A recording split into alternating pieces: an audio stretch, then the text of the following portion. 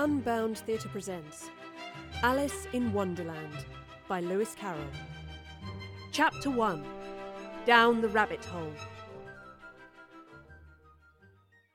Alice was beginning to get very tired of sitting by her sister on the bank, and of having nothing to do.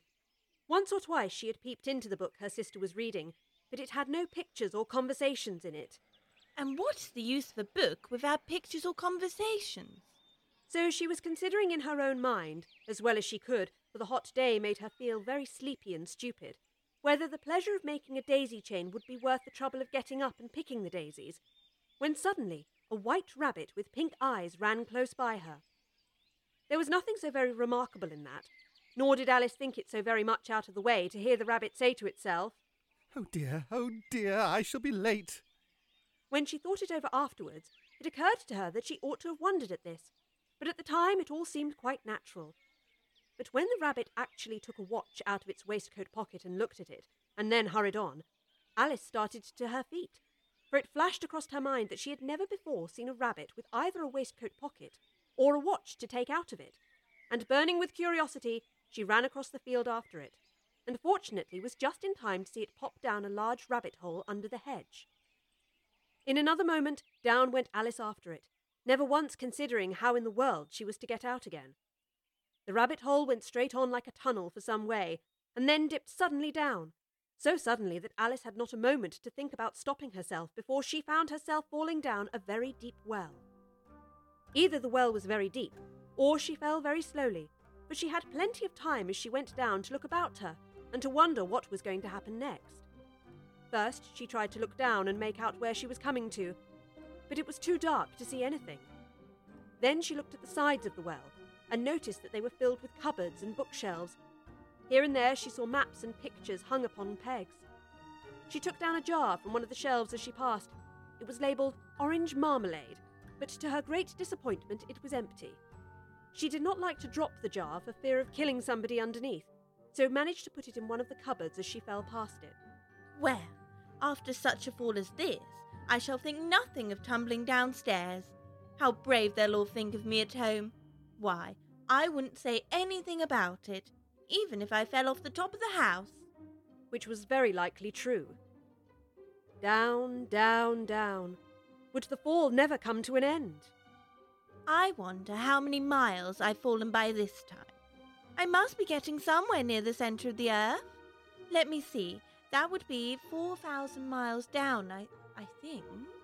For you see, Alice had learnt several things of this sort in her lessons in the schoolroom, and though this was not a very good opportunity for showing off her knowledge, as there was no one to listen to her, still it was good practice to say it over.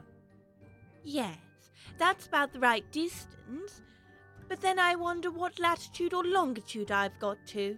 Alice had no idea what latitude was, or longitude either, but she thought they were nice grand words to say.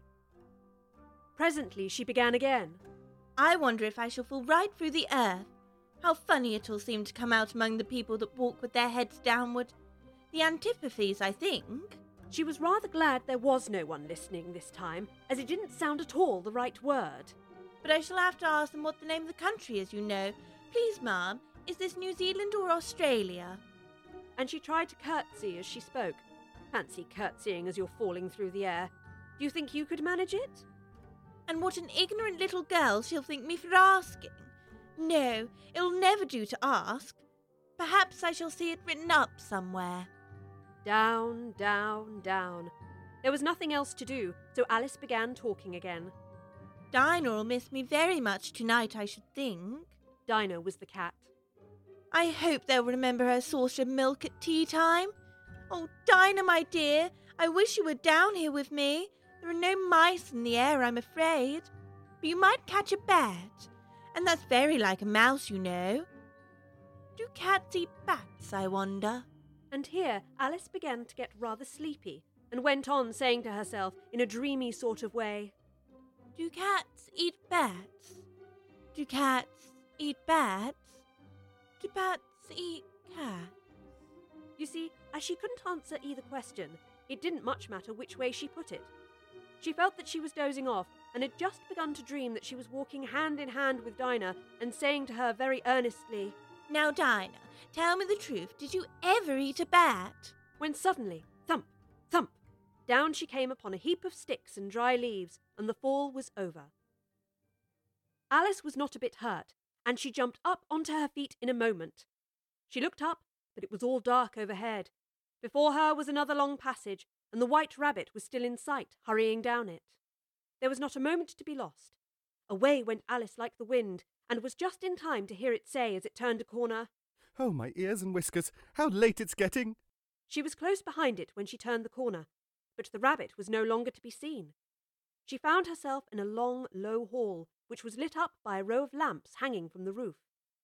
There were doors all round the hall, but they were all locked, and when Alice had been all the way down one side and up the other, trying every door, she walked sadly down the middle, wondering how she was ever going to get out again. Suddenly she came upon a little three-legged table, all made of solid glass. There was nothing on it except a tiny golden key, and Alice's first thought was that it might belong to one of the doors of the hall. But alas, either the locks were too large or the key was too small, but at any rate it would not open any of them.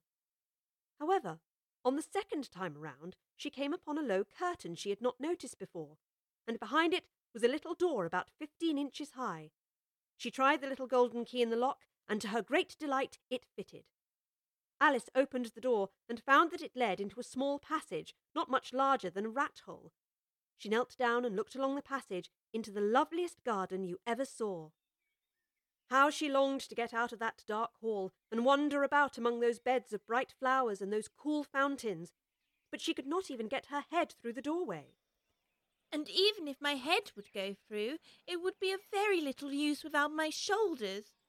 Oh, how I wish I could shut up like a telescope. I think I could, if I only knew how to begin. For, you see, so many out-of-the-way things had happened lately that Alice had begun to think that very few things indeed were really impossible. There seemed to be no use in waiting by the little door, so she went back to the table, half hoping she might find another key on it, or at any rate a book of rules for shutting people up like telescopes. This time, she found a little bottle on it that certainly was not there before, and round the neck of the bottle was a paper label with the words "Drink Me" beautifully printed on it in large letters. It was all very well to say "Drink me," but the wise little Alice was not going to do that in a hurry. No, I'll look first and see whether it's been marked poison or not. For she had read several nice little histories about children who had got burnt and eaten up by wild beasts and other unpleasant things, all because they would not remember the simple rules their friends had taught them, such as that a red-hot poker will burn you if you hold it too long, and that if you cut your finger very deeply with a knife it usually bleeds. And she had never forgotten that if you drink much from a bottle marked poison, it is almost certain to disagree with you sooner or later. However, this bottle was not marked poison, so Alice ventured to taste it, and finding it very nice, it had in fact a sort of mixed flavour of cherry tart, custard, pineapple, roast turkey, toffee and hot buttered toast, she very soon finished it off. What a curious feeling. I must be shutting up like a telescope. And so it was indeed. She was now only 10 inches high, and her face brightened up at the thought that she was now the right size for going through the little door into that lovely garden. First, however, she waited for a few minutes to see if she was going to shrink any further. She felt a little nervous about this.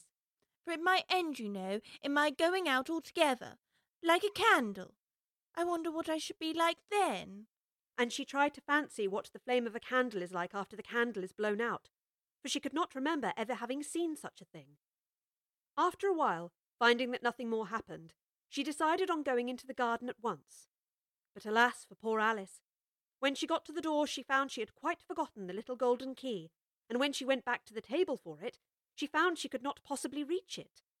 She could see it quite plainly through the glass, and she tried her best to climb up one of the legs of the table, but it was too slippery, and when she had tired herself out with trying, the poor little thing sat down and cried.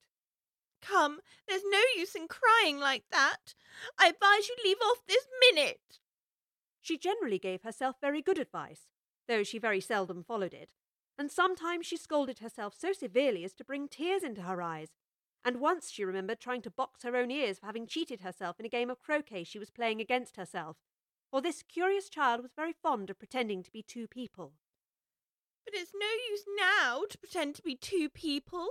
Why, there's hardly enough of me left to make one respectable person. Soon her eye fell on a little glass box that was lying under the table. She opened it and found in it a very small cake, on which the words "Eat me" were beautifully marked in currants. Well, I'll eat it, and if it makes me grow larger, I can reach the key, and if it makes me grow smaller, I can creep under the door. So either way I'll get into the garden, and I don't care which happens. She ate a little bit and said anxiously to herself, Which way, which way? holding her hand on top of her head to feel which way it was growing, and she was quite surprised to find that she remained the same size. To be sure, this generally happens when one eats cake, but Alice had got so much into the way of expecting nothing but out-of-the-way things to happen that it seemed quite dull and stupid for life to go on in the common way. So she set to work, and very soon finished off the cake.